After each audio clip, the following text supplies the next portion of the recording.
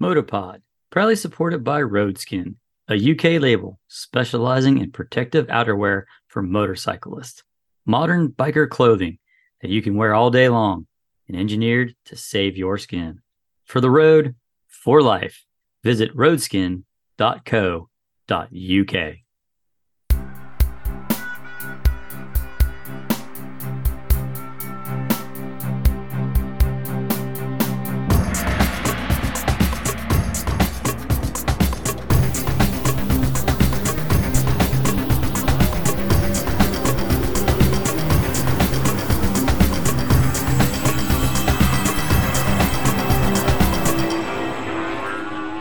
Hello and welcome to Motopod, the internet radio show all about motorcycle road racing. This is episode number 748 for November 13th, 2023. I am your host, Jim McDowell. With me, as always, from merry old England, Richard Jow. Richard, how are you doing today, sir?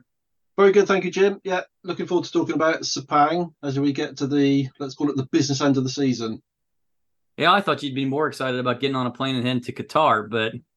Well, never super excited about waiting around in airports and stuff, but no, very much looking forward to Qatar, and I'll perhaps just, tease up what I think is going to happen, best laid plans and all that. So we'll get into that in a minute. Yep. Alrighty, folks.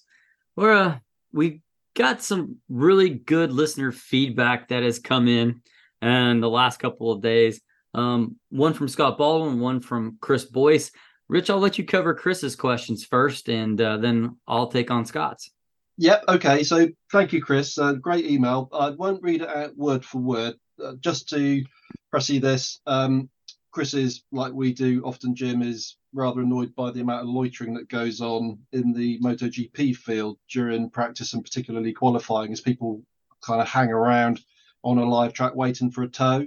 So the key point that Chris makes, and I think you'll have a strong opinion on this, Jim, is why not enforce the 107% rule or whatever the minimum lap time percentage is for qualifying? They could take the top time from practice, since that's the session that decides who goes through to the qualifying two. Anyone who doesn't complete, he says in and out laps, obviously they're different, but anybody that is not on an in or an out lap should be within the 107% time. And he says, I feel like that would do several things. It would no longer be a judgment call by the stewards. Either you're under that time, that 107% time, or you aren't. It would mean everyone is all business when they're out on a hot track, so they're loitering around waiting for somebody to follow. And it would shift all the shenanigans to the pit. True, but at least it wouldn't be happening on the track. So there'd still be people waiting around, clock watching as they do. But yes, we wouldn't have people potentially getting in each other's way. So it's, using the 107% rule, which I think still exists as a cutoff. If you don't make that time, then you don't get to race, which we hardly ever see nowadays. That was more when you had kind of less qualified wildcard or guest riders coming in. So what do you think of that idea, Jim? Because we've moaned about there's a lot of it's been pointed at the likes of Marc Marquez, hasn't it, in recent times? But, just hanging around on a live track and the potential of a collision taking place.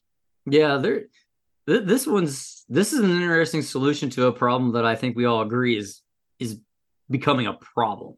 Yeah, I should say, Jim, can I just say, Chris quite rightly points out, and we said the very same thing last week, which is that the Moto2 and certainly the Moto3 riders do get heavily penalised for this. So we see lots of long laps or going to the back of the grid or whatever. But I think I was moaning about this on the last show, that the MotoGP riders seem to get away with this. And I think we said, didn't we, that they'll get away with it up until the point at which there's a nasty accident. And then, there'll be a knee-jerk reaction and they'll do something stupid that spoils the overall format. So that's kind of why Chris is addressing the issue with what I think is a very good solution. Yeah, I think it is too. Now, a couple of things, and I'm not nitpicking here, but I think it's only 105%, because I remember Simon saying something about that in Thailand, that one of the Thai riders in Moto2 wasn't allowed to continue because he didn't reach 105%. I know that rule exists for Moto3 and Moto2, but I don't think it exists for MotoGP. And I think it's because there's such a limited number of riders. Dorner It wants certainly to. used to. It I used to exist, but whether it still does, I yeah. think it. I remember back when we were in the CRT days, right? Hmm. And that was to keep. That was there so that I think it was at least good equipment that showed up. So I and by that I mean I don't think they wanted people rocking up with a Yamaha R1 Superbike and trying to qualify for a MotoGP race. So they kind Yes, of yeah, they set the bar to where it was like 105%. So you had to have a very highly tuned M1, if you will. Like somebody had yeah. to have put some serious money into this to get it to be there. I mean, I think we're talking like $1 million Euro leases for MotoGP bikes for satellite teams. They didn't want somebody rocking up with a $300,000 super bike. They wanted good equipment. So I think that's where that part of it started. Now, whether it's still there or not now, I'm not 100% sure on it. But I like the idea because, hey, look, as soon as you go out of the pits, you've got however long it's going to take you to get from point A back around to the timing light, and then you better be on it from that point to maintain this 105%, which is a good idea. However, we see most of the shenanigans actually technically happen on that outlap. So it's a great idea in theory, and I applaud the thought that was put into this, but I don't know if it fixes the problem because I think you're Although still going to see it. you could address the outlap, however, by just having I don't know, say 120%, i.e., it wouldn't be fair to expect them to go out on a tire that's not fully warm and set 107 or 105, whatever, or lower time. But you could say you must still hit these vectors, a bit like, we have this in, the ball fest that is modern day Formula One, but there is precedent for that. And given the dash readouts and stuff that they have on the bike, they could be kept informed how far in or out of the target time they were. Thinking about that, to me, why don't you have it set by like once you roll out of the pitch, you have to get to sector 2 by a certain time. You have to be to sector 3 by a certain amount of time.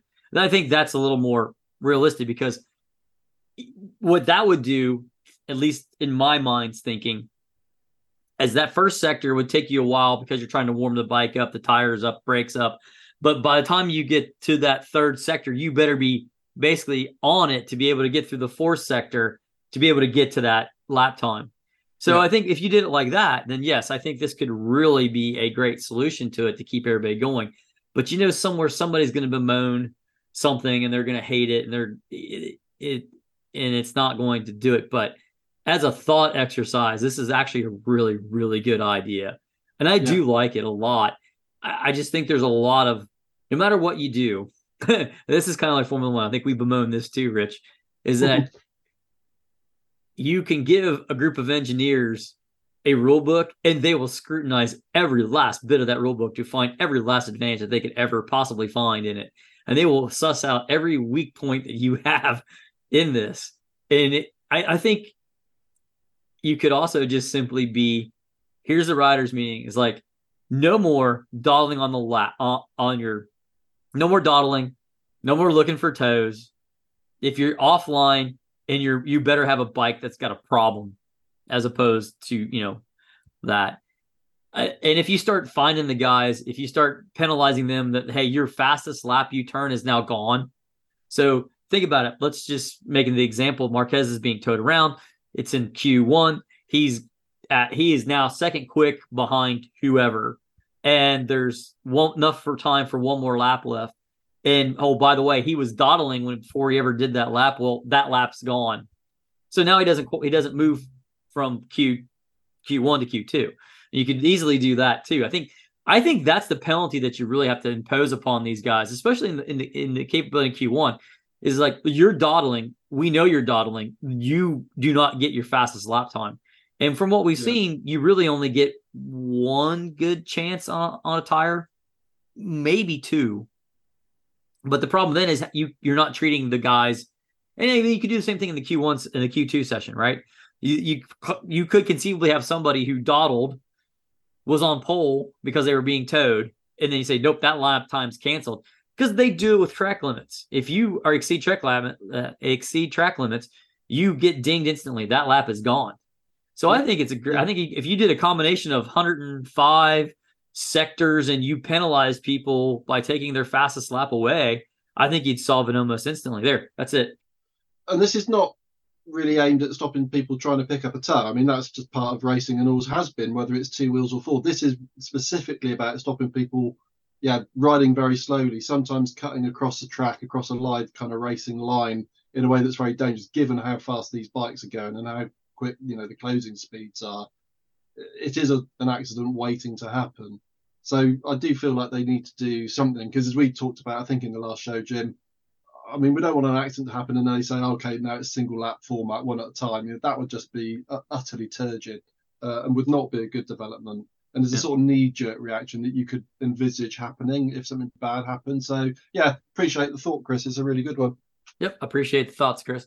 So let's move on to Scott Baldwin's email. Again, appreciate the accolades, Scott, for the show. Really appreciate that. I like the fact that you like sort of the engineering insight that I try to bring to the show. So I appreciate that. Thank you very much. But Scott's main point that he's trying to say is, hey, just read that Aprilia had been banned because they had an automatic clutch. And so the question then becomes, what is this automatic clutch? And why is KTM complaining about Aprilia having it?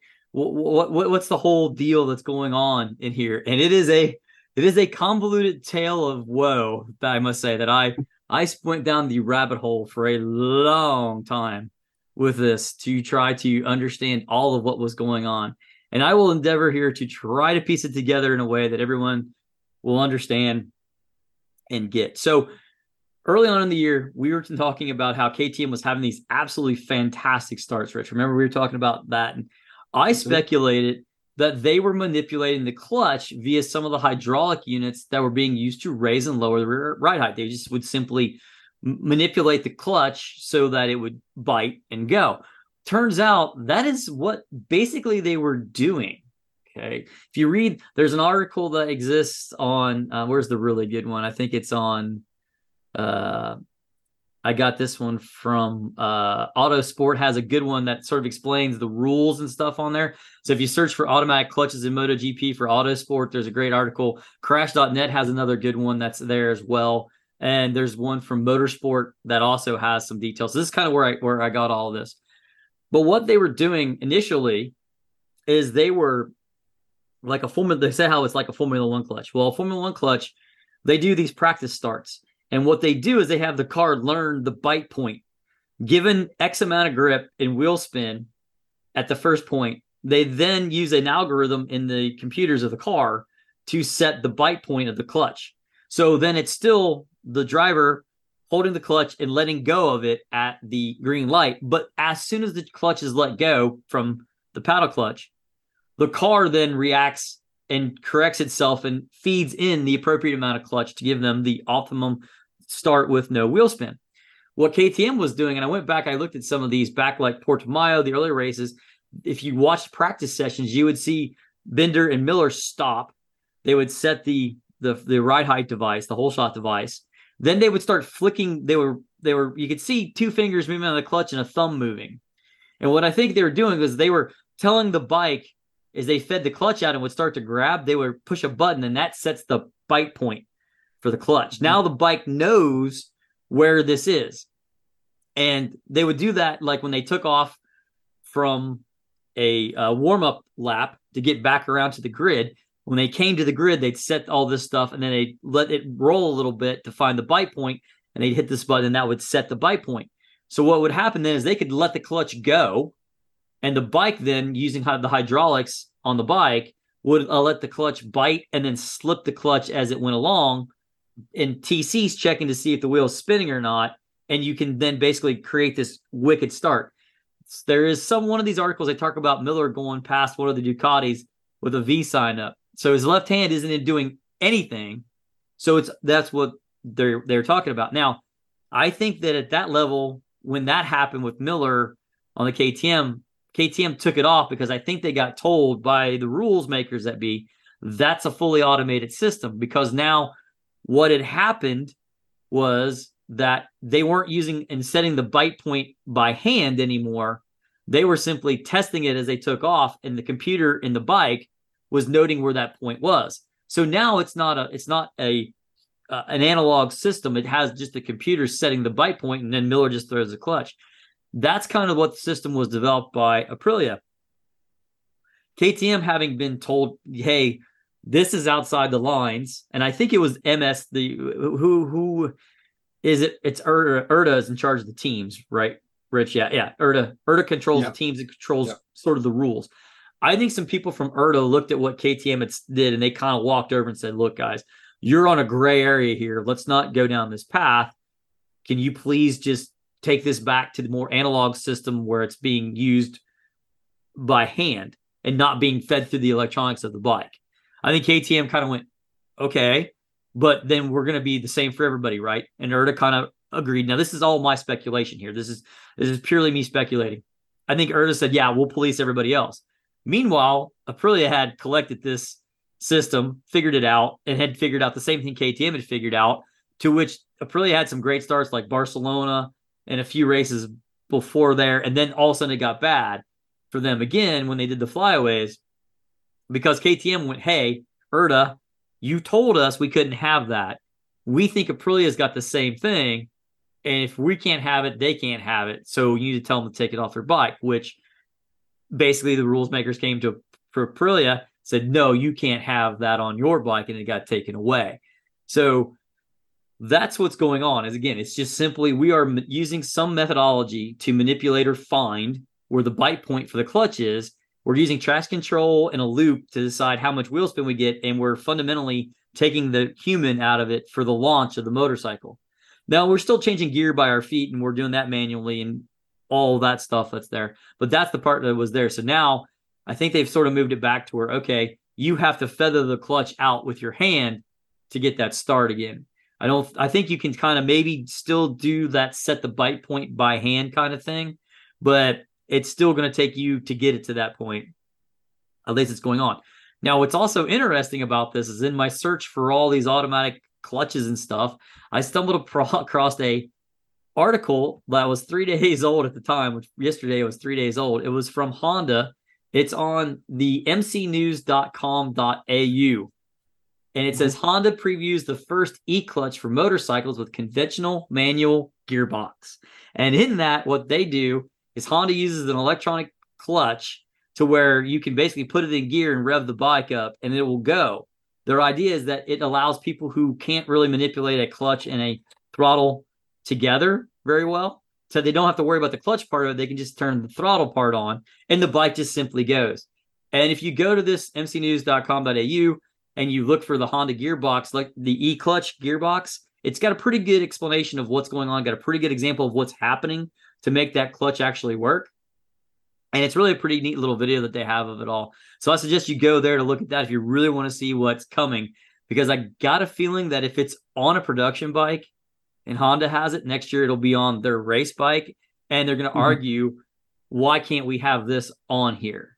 So wait for that battle to show up. But that is all that I can tell you about the auto clutches, the automatics that we have, and it's probably coming to that. And Scott makes the point that he wants it to be manual. He wants it all to be very manual. I agree with him. I would prefer to be all manual, but the same thing could be said. The same argument can be said about rod height devices and all that. That hey, you're taking the rider sort of out of this equation, and Scott says he really wants it all out. He wants all the aerodynamic stuff off of the bikes. I don't blame him. Again, I think we've had this discussion, Rich, and I think it's well out there. Hey, it's going to take somebody, unfortunately, I think, getting hurt by a wing that falls off. And if we saw the warm-up lap to this week's Malaysian GP, Jorge Martin's bike had another winglet problem where it came off again. And they were putting a new one on the grid before they started the race. It's getting to the point now that it's starting to get really scary. That's 2 races in a row that we've had a problem with a little winglet falling off of a motorcycle, and it happens to be Jorge Martin's each time. My theory on why it's always Jorge Martin is that Martin leans over the farthest of anybody, and I think he can touch things that other riders can't touch, and I think it's just enough to put all it takes in a piece of carbon fiber is one little crack, because it's designed to be loaded in a specific direction. In the other direction, it's not designed to take that punishment. So who knows where that's going to go, but that's the tech segment for this week, guys. Hopefully you enjoyed it. Hopefully you liked it, Scott, and appreciate the email. Yeah, I mean, obviously I've got nothing to add to your engineering oversight on that, Jim. I mean, you've explained that really, really well. Even I can kind of understand what you're saying, which is saying something, but the evidence actually is in the results, because Aprilia and KTM both do appear to have slipped back a bit. And in modern day MotoGP, where qualifying and or getting off the line well, in terms of being in that first, 3 or 4 positions, because of tyre pressure, which is another problem, which we're going to come to.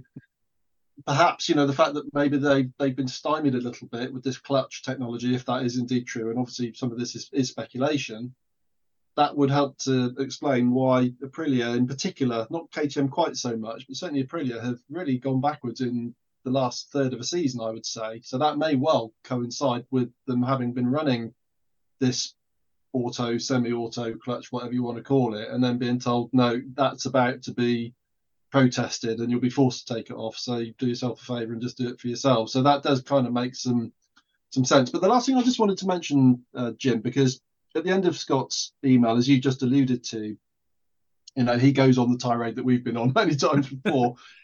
Let's have smooth-sided fairings. Let's not have ride height devices, and a whole shot devices and all this sort of stuff. And I always come to an interesting or problematic kind of conclusion with this. Well, there's what some of our listeners have told us before. I'm thinking of people like Alan Fleming, for example, who was very, very strong in his position that no, this is prototype race, and if there's something allowed within the rules and a team exploits it, that's the whole nature of prototype racing. And of course, you can't argue against that. But the thing that kind of flummoxes me a little bit is that if you take a modern Superstock 1000 bike, arguably it's as technologically advanced, certainly from a software point of view and rider sort of aids point of view, it's more advanced now than what MotoGP are up to in some respects, because obviously the ECU is so much more kind of managed now.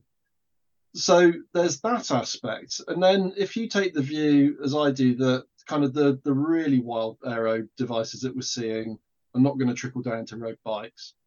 And I certainly see no reason why a ride height device would ever find its way onto a road bike, even an expensive super bike. I just don't see what purpose it serves. So it kind of makes me think it's kind of like an existential threat to the sport, in the sense that if the bikes or the manufacturers are there to develop stuff that goes onto road bikes, but they've kind of hit the blocks now where really nothing else can do, and the road bikes that they're already making are in some areas as if not more advanced than the race bikes, you kind of do worry what's in it for the manufacturers, don't you? Other than the whole win on Sunday, sell on Monday kind of thing. But we don't really necessarily believe that that's quite the force that it was once upon a time either. So it does make you wonder whether this will come back to a kind of slightly scaled back, kind of just pure racing thing, rather than this pseudo development test bench, which I'm not sure that it is anymore for the reasons I've just sort of ham-fistedly tried to explain. I see your point, man. I really do. It's like, okay, yeah, World Superbike, the electronics there are far more sophisticated than what they are in MotoGP. So it's like, okay, if you want to develop an ECU for a street bike, you're going to go do it over in World Superbike, and then that trickles onto the bike that you buy. Okay, yeah, if you're going to give somebody a 1,000cc bike and 280 horsepower roughly, you're going to have to give them some aids to make it so that they can survive on it. Yeah. I mean, I would even need something to help me, because there's a whole lot there and I'd probably be in trouble real fast. So, do we need that? Or I don't know. The ride height thing, I'll disagree with you, because our friends in Australia had wrote a letter long ago, said, hey, look, I only stand 5'5". Think about how many more people could ride a bike if it was capable of them coming to a stoplight stop sign to lower the ride height so they could have both feet on the ground and not be tippy-toe. Okay, I'm with you there. I'm 100% behind that one. Okay, as long as and that's a fair point, and I totally get it. But it's at some point you're gonna have to. There's something gonna have to be done, because it can't become modern day Formula One in the essence that like it's what bike you have as opposed to what the rider can do with the bike. And how do you? And it's like the worst thing is they just say, "Oh, it's going to be spec racing, spec chassis, spec tire, blah blah blah." Like, okay, you do already. If you don't think everybody's not copying what everybody else has got, you're stupid. But you do can tell a difference at least in the engines when they go by. They sound different, so at least we have that. But at some point, it's just the cost of developing these things is going to be what's going to ride this out. They're going to be written out of the rule book underneath some sort of cost savings or safety measure because it's just not going to work anymore. Well, and your point about aerodynamic appendages, coming off, or the risk of them coming off, and it stands to reason that the kind of the Colin Chapman approach will start to prevail on this, where you go lighter and lighter, to try and extract some advantage in terms of weight distribution or whatever. And of course, that is obviously a dangerous route as well. So, yeah, I don't know. I mean, there's no easy answer to any of this, is there, really? No. But I think it may have been in the email that we were just alluding to there that Scott wrote, but, many people make the point, look, if everybody's got a ride height adjusting device, nobody's really got an advantage anymore, though you quite rightly pointed out in the last show that some of them appear to work better than others. Right. But that's an operational thing. True. If everybody's got them and it's making the bikes faster and, arguably unsafe, as well as the fact that they're dangerous if they fail, then you do start to see, the banning them on safety grounds thing coming to the fore. I mean, honestly, if you want to play this game the right way, in my mind, my simpleton thing, the first thing I would ban would be carbon fiber brakes. I would remove that. Like, you don't get them anymore. So, okay, when you do that, now it's a much longer braking zone, which means now we can see the people who can brake later and can turn on the front. And the people who can do that are going to be the ones that are going to be faster. They're going to be able to pass people because you've lengthened that space. So who cares if you got a ride height to go accelerate faster or not now? Because everybody can't stop like the same. And that's really going to put a lot of skill back into is who can manage that braking. If you did it, if you just said, no, it's iron discs and that's it, you're done. So is that going to, and the thing of it is that really going to hurt a lap time? I don't think so. Because no, it wouldn't bother me. No, because if you remember Malaysia, when we first showed up there, I think in 99, 2000, maybe, it was early on. It was very late 90s. I know Formula One around about there. Yeah. I know Formula One was there in 99. I'm assuming MotoGP was there probably like in 2000 or something, or maybe early 99, whatever. I think the first laps for a MotoGP bike were 202s. Now we're at 157s. What were they racing at? 2 minutes, 2 minutes, one. Yeah. You can't tell it from the TV, can you? And trackside, you cannot tell that difference. Not really. No. I mean, I think you could maybe tell if they had to lengthen their braking zone. Because I think you'd see riders sit up sooner, but you'd have to be paying really close attention to it.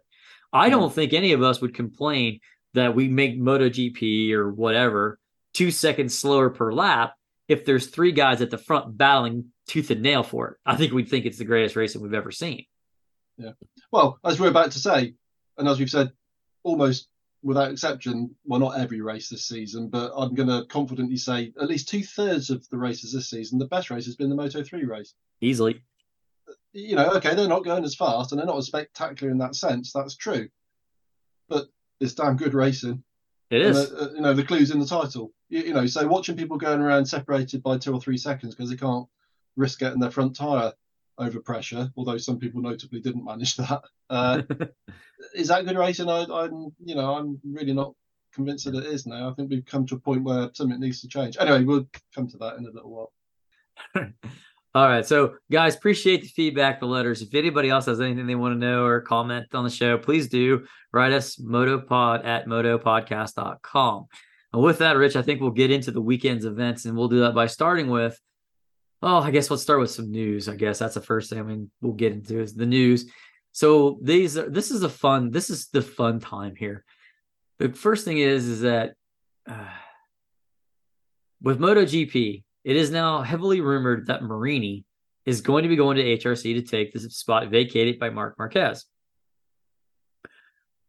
I think that's a great choice to put on the bike. I personally think that I think the I think of I think there are 4 riders on the grid that I think are extremely good at bike development. Agree or disagree with me as I take these out. Miguel Oliveira. I think he's very good at setting a bike up and getting the most out of a bike that he has. I think Zarco is an incredible development rider. I think he can feel small differences about what makes the bike better and can get you, he's good at throw parts at him and he will tell you which parts are which and etc. After that, I think Marini is probably the next best guy because he's always within himself and gets the maximum out of the bike once he gets the bike to where he wants it. And then from there, it's a toss up. It's a toss up at that point, but I think that maybe Bender is the next one, but I'm not too sure there, just because I think Bender has done really well with the carbon fiber chassis that KTM has developed. So if I'm Honda and I can't get, or sorry, Rins, I didn't say Rins. Rins is the guy I was thinking of. Yeah, Rins is I think Rins or Bender, I think is a toss up. I could go either way, right? Rins back forth. When Rins is allowed to set a bike up, he can do really well. I give you Texas this year, right? He took a bike that had no reason being anywhere near the podium and made a win out of it. Yeah, he got help, but I think he's there. So they obviously tried to keep Rins. He decided to leave. Nope, not doing it. They tried to go after Oliveira, said, no, it's 2 years or nothing. And no, you've got a contract to stay here at RNF. We're not playing this game. So where are you going to go? That left you with going to Marini or Bender or those. And okay, you're not taking Bender out of this KTM contract. It's ridiculous. So Marini's like your last chance. So I think that's interesting. Sure. Sorry. Well, no, I was just going to say, Jim, Marini makes an awful lot of sense from the HRC point of view. What I am scratching my head at is how much sense it makes for Marini to go there. I mean, that's the bit that doesn't quite add up to me. I haven't read them. I noticed just before we came on to record a tweet from David Emmett, who has written, is that which publication does he? Moto Matters. No, it doesn't matter. Moto Matters, thank you. I think he's got an article up sort of describing the background to this Marini thing, which it sounds as if this has been on the go for quite a while, trying to get this to happen. So there's obviously a lot of background to this, and so things will add up ultimately, and we'll all go, oh yeah. But right now, in terms of when I first heard that, I thought, what? It just didn't make, and I'm still kind of shouting out loud like that because I don't really see why Marini gets off the Ducati of his half brother's team, unless that's reason in of itself to get out from that shadow, perhaps. And he has been outclassed by Bezzecchi for the most part this year. That's true. But to jump on that Honda at the moment, I mean, it is a poison chalice for whoever does it. Just ask Joan Mir. So it really caught me unawares because, I mean, we should just, not this will be news to any of the listeners, but obviously in recent weeks we've had Fabio Di Giannantonio sort of very strongly linked with that ride. And that one certainly made a lot of sense to me and a lot of sense to him because he's out of a ride. And then over the weekend, although this was quashed by HRC pretty firmly and quickly, the rumour of Firmin Aldeguer going there. It sounds as if that might have been more the Aldeguer camp kind of trying to make that one a bit of a news story. Although interestingly, as we're going to say, that he might potentially slot in elsewhere, which would make more sense. Because again, putting Aldeguer on a HRC at his age, with his relative lack of experience, despite his obvious world-class credentials, as he's now demonstrating, that would have been a potentially career-ending misstep, in my opinion. So, yeah, that was my initial thoughts on the Marini thing. But, yeah, it's a really, really strange one to me. Yeah, I agree. But the question then, because if Marini does leave VR46 for whatever reason, I mean, hey, some people want to ride for a factory. Okay, I can't say that if when I was running around with Club, if somebody would have, said, hey, here, we'll give you a support ride with Kawasaki, like I wouldn't have signed it. I wouldn't have thought twice about it. So I can understand just there's that allure. Okay. So that's there. The question then becomes who replaces Marini at VR46. Well, Aldeguer is supposedly the man who is going to take that place there. I can see that. If you're gonna go to MotoGP, I think it's kind of makes it better for you to be on a Ducati and in one of their satellite teams riding a year-old bike, because there's a ton of setup data here, and you can work on yourself for that first year, try to get better your second year, put yourself in the window for going to whatever may happen is there. So I could see that. So that's that part of it. Although Jim, I've still got issues with that. I still have issues because Aldig is not part of the VR46 setup, so that's a bit weird. Di Giannantonio, who is Italian and is really starting to show some form on a Ducati, would be a much more sensible choice. And again, I still come back to the point that Aldiger is clearly world class, and he's really shown that in the last two races, and he won at Silverstone earlier in the season. So this is not a surprise that he's getting tapped up by various teams, but he's still very, very young, and another year in Moto2 certainly wouldn't do him any harm whatsoever. The cynic in me and the little troublemaker in me wonders, because, you know, it's not Valentino Rossi, I know, but it's his half-brother going to Honda. I wonder how much input Rossi had on that, unless part of the deal is that NSR 500 comes over to Davulia. Stranger things might have happened, so because he still wants it. I know he does. I would want mine too. I would. I cannot believe that Valentino Rossi has not been heavily involved in the discussions over if Marini does make that move. Yeah. Do you agree? I mean, I can't see that would be done in complete isolation, and we know what the history there is between, you know, Rossi and Honda or HRC. So I cannot in any way, shape, or form believe that Rossi is not coaching this in some way. Like, I get that Rossi owns the team now, but the question becomes in my mind, Rossi could let Marini go if Dorna gives him something that he wants.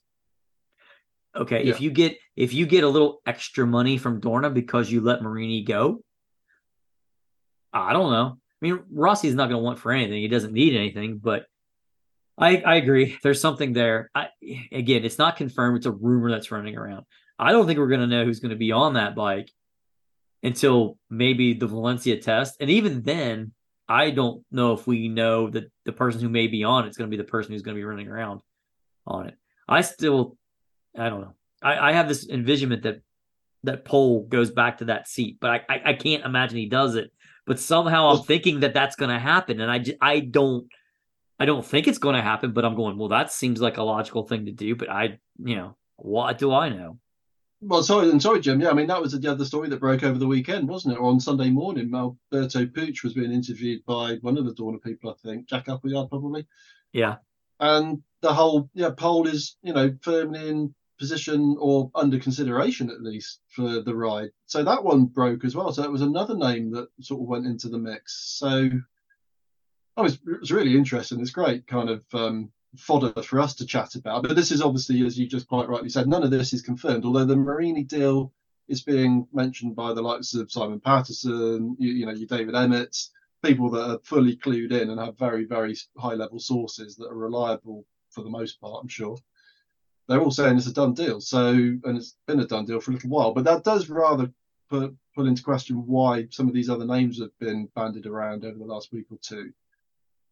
Who knows? I mean, it's all politics, right? It's all politics. So, and there's give and get going on, and I don't want to say shady stuff going on behind closed doors and the back of the pit boxes, but it's MotoGP, there is. So there is an element of that going on. Of course, there is. The other thing that was happening in the pits this weekend was the fact that could Jorge Martin find himself on the factory Ducati next to Bagnaia, provided he wins the world title? And would then Bastianini be sent to Pramac? I don't know about that. I mean, they had I can never say his name. The guy Paolo Ciabatti. Ciabatti, that's it, Ciabatti. I can't imagine. He threw high octane fuel in the fire, going, "Well, we would be stupid not to consider that." Oh, I mean. I think that there's a happy-go-lucky part of Bagnaia that enjoys the fact that Bastianini is right there with him. I don't think he wants Martin in the same box with him. I don't think he does. But then again, I don't know how much sway Bagnaia has with the boys in Bologna. You're Italian on a bike and you're Italian world champion. I think that's some sway.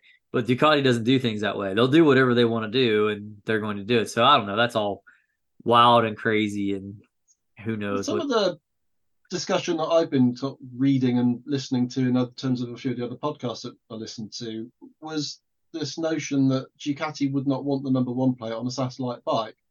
And whilst I understand that it's not a particularly ideal scenario from a marketing perspective, I sort of look at it slightly the other way, which is that, you know, the satellite bikes that are running the works bikes, the satellite teams that are running the works bikes, you know, they're getting top quality equipment. And if you put a good rider on, you can win the championship. Now, you know, famously, as many people will know, Simon Patterson has always said, you know, satellite teams do not win world championships. And it remains to be seen whether Martin will win the championship.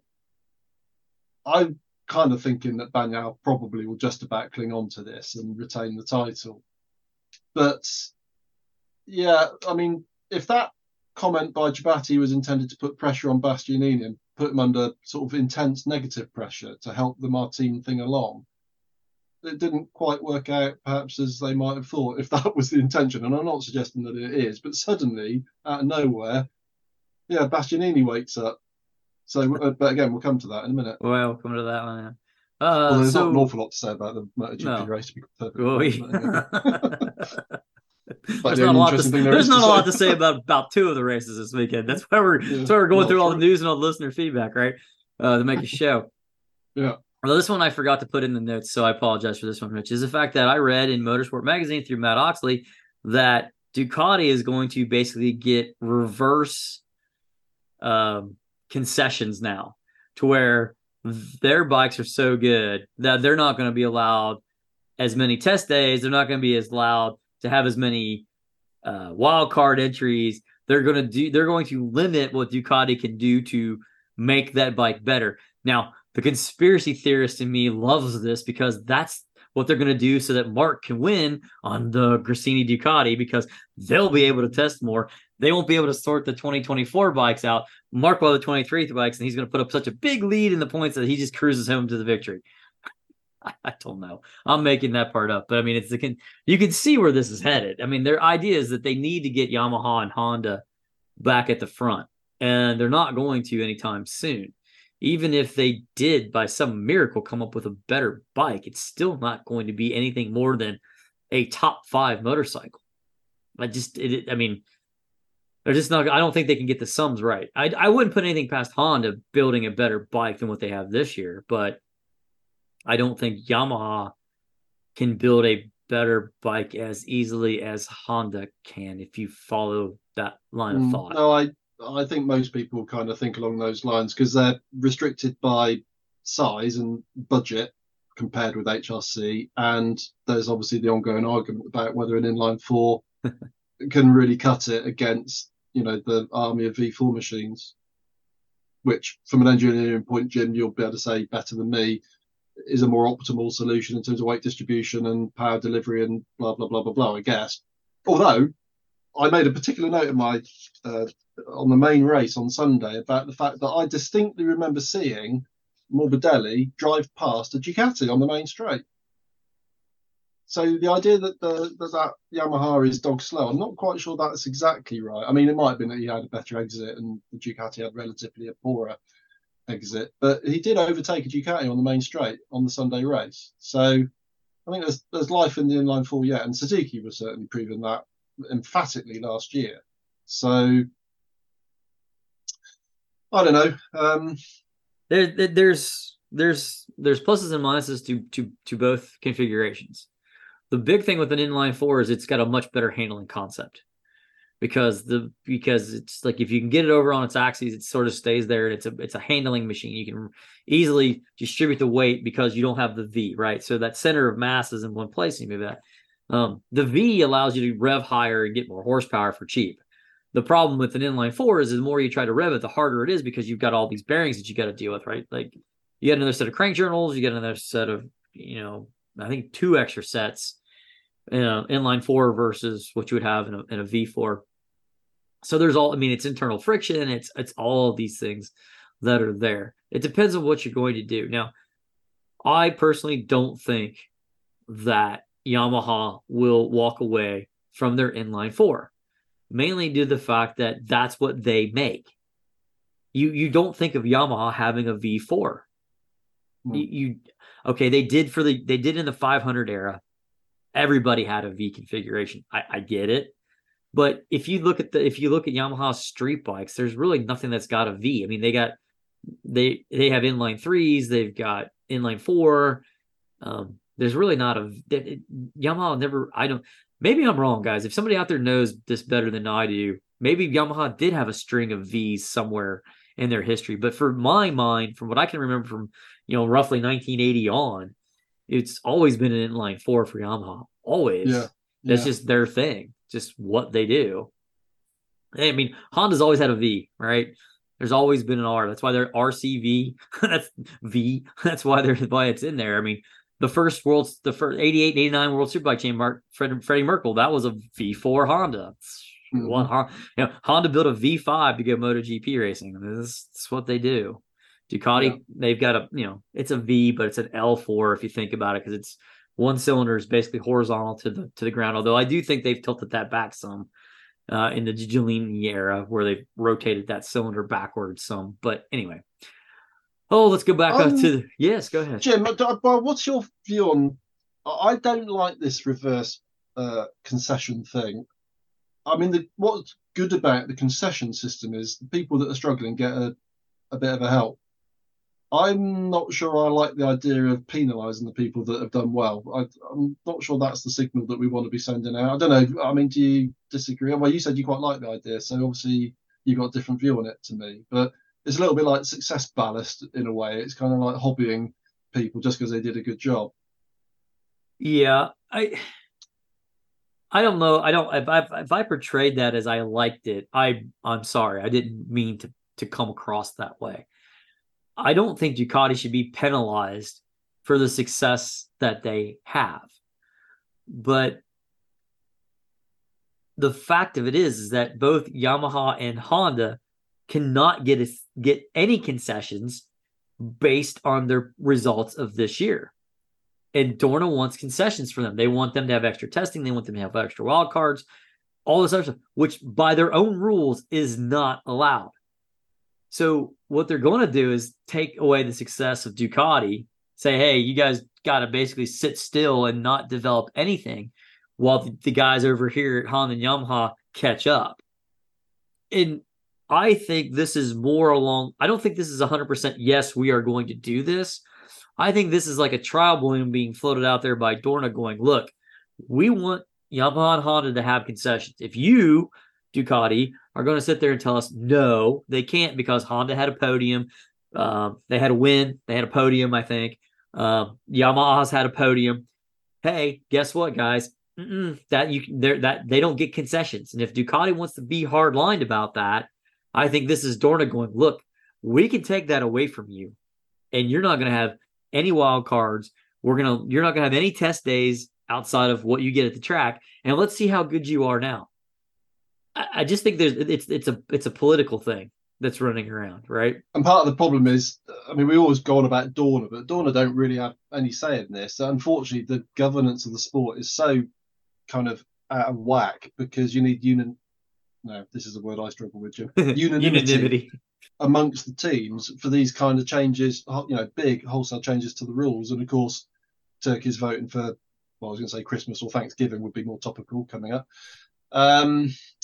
So it's hard to see a change coming anytime soon, unless it's just absolutely rammed through, like it or not. But that's obviously a dangerous game to play, which has been done in the past. Mm-hmm.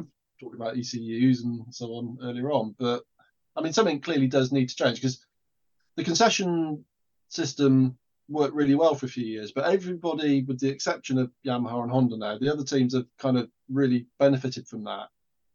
But you almost feel as if the concessions need to cut in at an earlier stage now. So that, I mean, if you get a win in the season, that shouldn't rule you out of getting a concession, because if a Honda gets one win in the season and Ducati get 20, that is still a wide disparity in performance as far as I'm concerned. So maybe they just need to look at freeing up a bit how you qualified to get concessions rather than taking away from the people that have actually done well.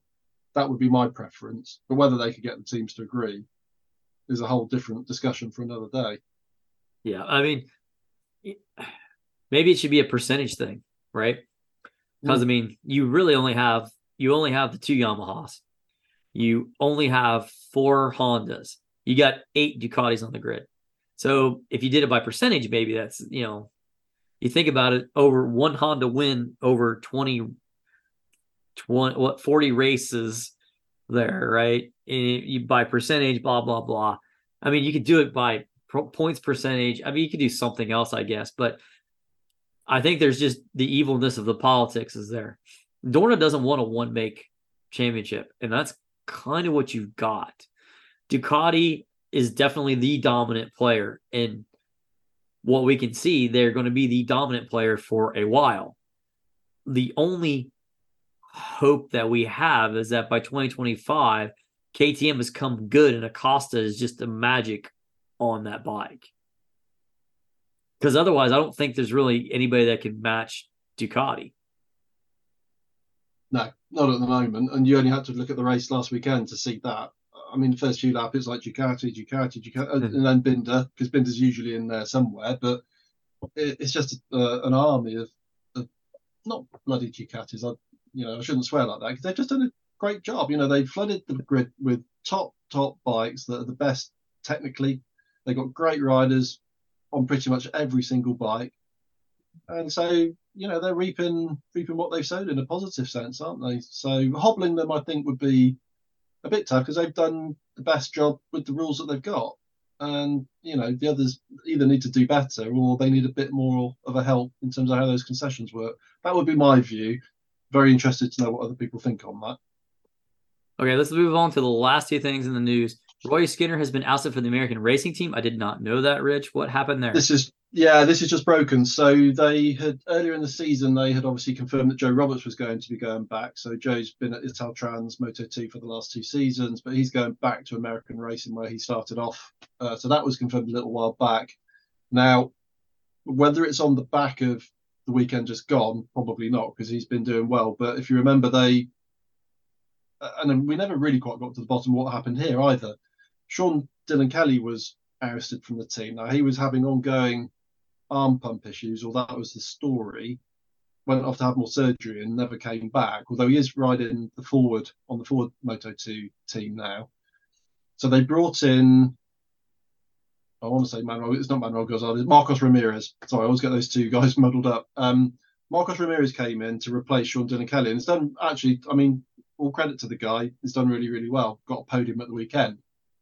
He's just been confirmed for next year alongside Joe Roberts, but Rory Skinner was on a 2-year deal. So that contract's just been apparently just torn in half and thrown away. For the second time this year, 2 riders that were contracted to the team have been basically thrown out on the rear when they had valid contracts in place. So, I mean, there might be ramifications to that in terms of contract recognition boards and so on. But I'm sure by his own admission, whether I'll get a chance to have a quick chat with him this weekend, I don't know. And obviously, this is obviously not going to be a good time to chat to him about it. But I'm sure Rory, by his own admission, would say he's probably a bit frustrated with his results this year. But I distinctly remember John Hopkins himself saying Rory's coming in on a 2-year deal, no pressure year 1, learn the bike, learn the tracks. Year 2 is when he's due to perform. Well, he's not going to get a year 2 with that team now. So that is not good, really, as far as I'm concerned. I mean, I know we always sort of glibly say contracts are there to be broken, and there's an element of truth to that if contracts are poorly worded.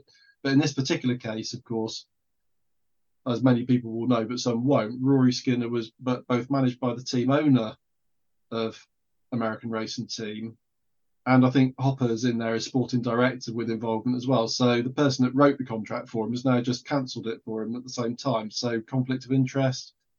I mean, it doesn't smell great, that one. Whether we'll get to know more about it in the short term, I don't know. But as things stand, Rory Skinner's out of a ride next year.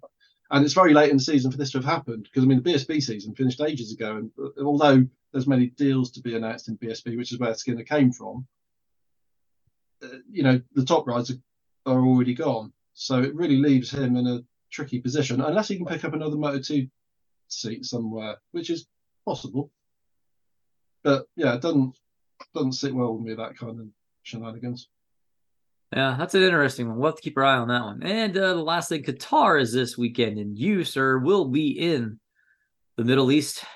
Yeah, so let me just quickly run through now. Obviously, best laid plans and everything, always subject to change. And this is me running around like a headless chicken in a paddock I've never been to before, meeting people I've never met before. So I don't know exactly how this will go, but chops to all the press officers and stuff. I've been given this access by Dorna, and thank you very much to Dorna for being so accommodating on this. So I've been getting in touch with people, trying to see if we can get some FaceTime with the people that I would like to talk to.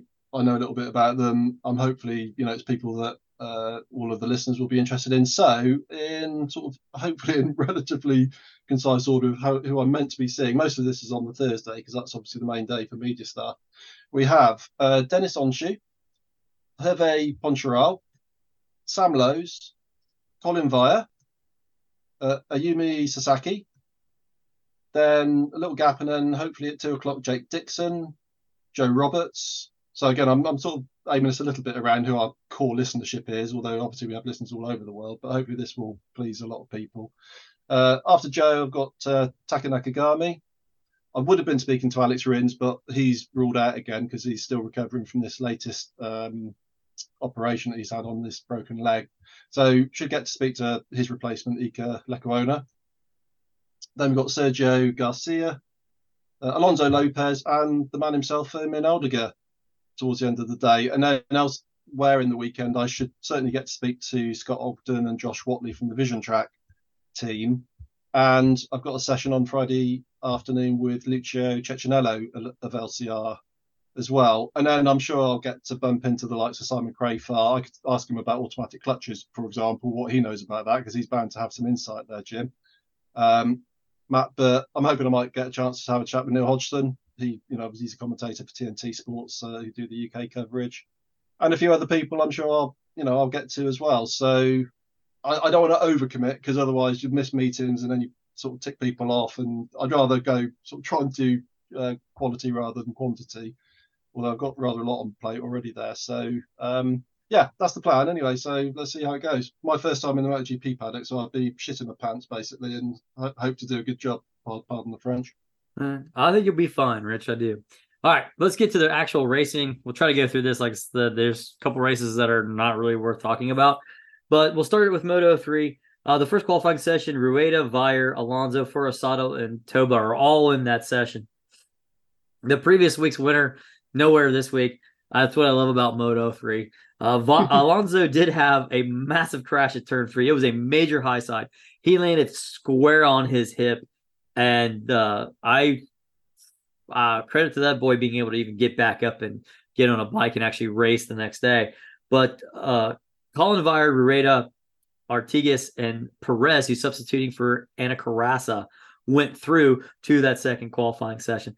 The second qualifying session, interesting. All the KTM guys were all trying to tow each other around. So they were definitely running around there or whatever. Holgado got crashed in turn 7. With 4 minutes left, Masia threw down a 2:10.846. He was 9/10 of a second faster than any other person on a MotoGP bike or Moto3 bike. I thought that was wildly impressive for that class. It's a lot. Now, he did seem to get it just right with a huge pack of riders on each of the 2 long straightaways. So I think that's like roughly 3, maybe 4/10, which means if you took out his slipstreaming, he still would have been a half a second faster than anybody else, which I find that to be massively impressive. But Masia would start on pole. Vire was second, then Bertelli, Ortola, Sasaki, Rueda, Kelso, Munoz, Onshu, and Moreira. Those are the top 10 from qualifying. We get to the race, and they start off with this one, and Ortola had a hole shot. He got a great shot, but Vire, Masia, and both go by. Or Onshu was ahead for a little bit of Ortola, then Ortola got back by I mean, it was just kind of crazy that first lap. They were just shuffling it up any which way. Anchu was on the charge. He was definitely moving from where he started going forward. They had, again, it was crazy. I was in sort of an Alonso watch because he was 12th after the first lap, away from his lowly like 20th some spot he started in, which I'm like, this is what the kid does, right? He crashes, he gets on, has like, okay, I don't have to go that fast anymore, and then he rides up to the front, which his rides from the back of the pack are really worth watching, to be honest. They are quite made nine places on the first lap. Yeah, I mean, that's insane that the kid can actually do that. Sasaki got a turn at the front around Masia with Vire, Anchu as well. Alonso was up another 2 places. He was 10th after 2 laps there. Then we get to probably the most critical moment of the race. Alonso has another wicked high side. He does this one at turn 4, which is a high speed corner. He loses it, throws it down on the ground. This collects Holgado, Moreira, and Rossi. Everyone, they ran into like Alonso's bike. They had nowhere to go. They were trying to go off track, to what would be right or left at that point. And they just got caught up in Alonso's bike. Holgado just kind of plowed it. Now, the amazing thing to me was that Alonso was able to get that bike running again and actually make a lap or two. I couldn't believe the bike was actually that way. I couldn't really tell, but I think it must have been wheels towards everybody coming. And I think that maybe Holgado went, rubber on rubber and bounced over it, which would have been, nobody wants to hit anyone or anything. You're trying not to. You're trying as best you can, but there's only so much you can do because we talked about this. So, there is Newton's laws of physics come into play. Object in motion stays in motion until you act upon by an outside force. The outside force is you either trying to brake or swerve or something, and then you can't do it as quickly as what your approach speed is to this. But Furusato was also down, but that was a separate crash. He sort of low-sided himself out of turn 4 too. I think it was a weird crash. The camera angles weren't that great for both incidents, really. So I mean, Alonso, as you say, definitely sort of high-sided himself coming out of turn 4, and the others had nowhere to go. Furusato was a fair bit back into the corner and a bit just to sort of more or less do the same thing, but this time it was on his own and he didn't take anybody with him. I don't think anyway. Yeah, so Holgado was up holding his sort of right wrist, right arm. I was thinking collarbone, maybe his wrist. Apparently, it was just a stinger or something, maybe. I haven't found that he's got any kind of an injury, that would prevent him from riding a guitar. If you see Holgado walking around there, ask him how the arm feels, because I want to know. Yeah, they did show him briefly walking back into the pits with Furusato, I think it might have been, and he kind of, at that stage, looked a bit better, so probably just tweaked a finger or something. Yep. The front is pretty wicked. It's Sasaki, Munoz, Vire, Anchu, Masia, Bertoli, Rueda, and Ortola. That's the lead group. I mean, literally put them in any order because it's changing at every possible spot. What happens is, what's interesting is that you had Munoz has what I think is the save of the season, because it was gosh, I got it. I can't. It was Masia nudges his front onto the back of Munoz's rear, and it just pushes it out sideways just a little bit, and it just somehow the kid catches it. I mean, I would have been flipping through the grass, but he saves the thing and just kind of like, oh, okay, that happened. I would have needed new underwear, new leathers. I would have had to stop for a minute, make my heart rate come back down. But it was just this little nudge that he put on him on Munoz, and I thought it was going to be major high side, but he somehow saved it. It was quite impressive. With 8 to go, things are starting to stretch out a little bit. Our lead group kind of has some space in between. And I thought at this point, Masia was going to go to the front and use that advantage that he had in qualifying. I figured, okay, if you're Masia, if you can get by at, like, say, maybe turn 4, and you can run that faster pace, because he was very quick through sectors 2 and 3 as well. If you could run that pace, you're going to put enough on the guys that are behind you that they're not going to have an effective draft to catch you on the 2 long straightaways. So I thought this was going to be the spot where Masi is going to break this and he's going to be gone. And maybe Sasaki will go with him. How wrong was I? That didn't last. It just sucked itself right back together again. And it was a top 6 battle. And those 6 were Sasaki, Vire, Masia, Anshu, Bertoli, and Rueda. They get together. Masia slid up the inside of Sasaki and Verhey with 3 to go, which was a great move. Then Anshu wound up going out and falling at turn 5. So we're now down to like that kind of separated everybody to like the top 3, which was basically Masia, Sasaki, and Vire, which you kind of saw what you thought was going to happen was that Colin was going to tow Sasaki down the first of the 2 long straights, let Sasaki go by at turn 15, and then follow him home and be that buffer between him and Sasaki. This seemed to be the ultimate Husqvarna plan. And it happened for a couple laps where Vire was really, really super tentative of trying to go around Sasaki. He was being ultra respectful of his teammate. And you just think, well, okay, this is what's going to happen. But needless to say, in the last lap, that's not what happened. Vire just simply went wide and then cut it back and went charging right up underneath Sasaki to win his first Moto3 race. Sasaki would finish second, and then you would have Massa on there. Great race by Colin Vire. I mean, this kid, him versus Alonso next year for the Moto3 title is going to be sweet because he seems to be the real deal. Great ride by Colin.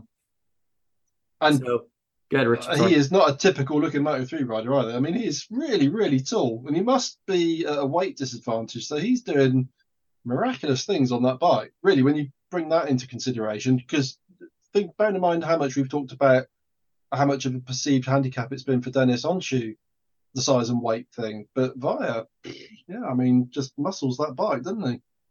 Well, if you look at it, for some reason, and I don't know why, Vire can collapse himself to fit under that bubble.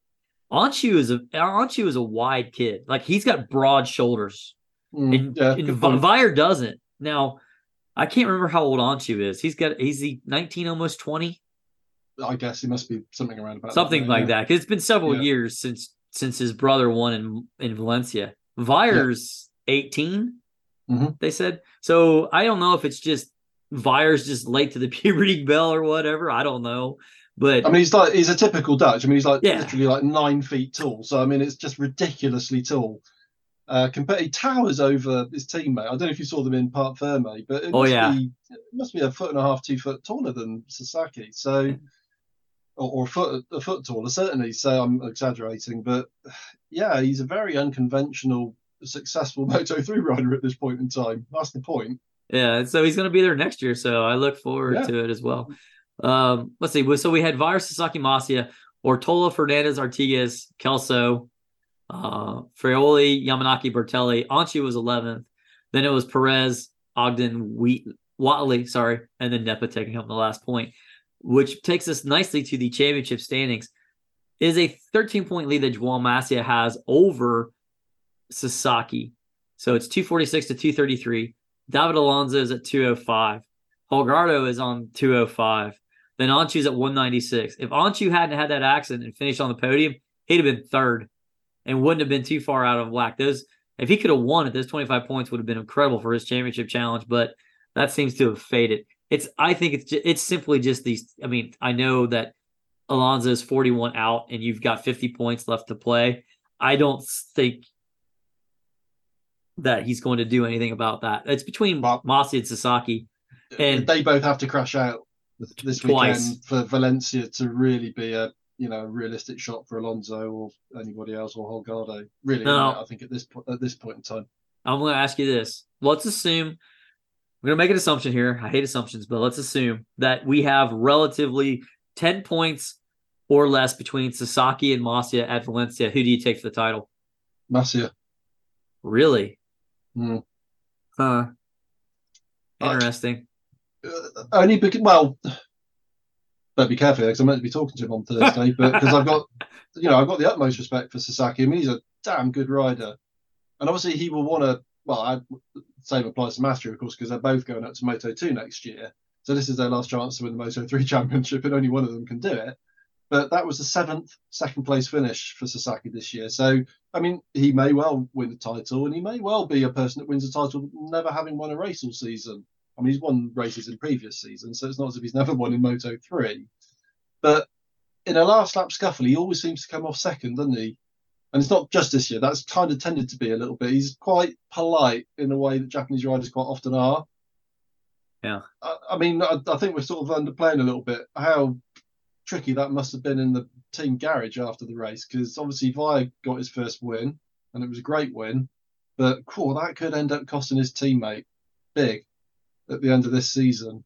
And it was a tricky one for Colin Via, though. I mean, let's not forget, Massia was there, so he didn't want to sort of do something and mess it up, and then Massia snuck through for the win. That would have been even worse, potentially. So certainly from the team's standpoint, they would have rather Via won rather than Massia. But so it was a very tricky thing for him to manage. But like you, I was fully expecting him to pull aside. But on the other hand, Jim, does Sasaki want to win a championship by being gifted positions by his teammate? Probably not.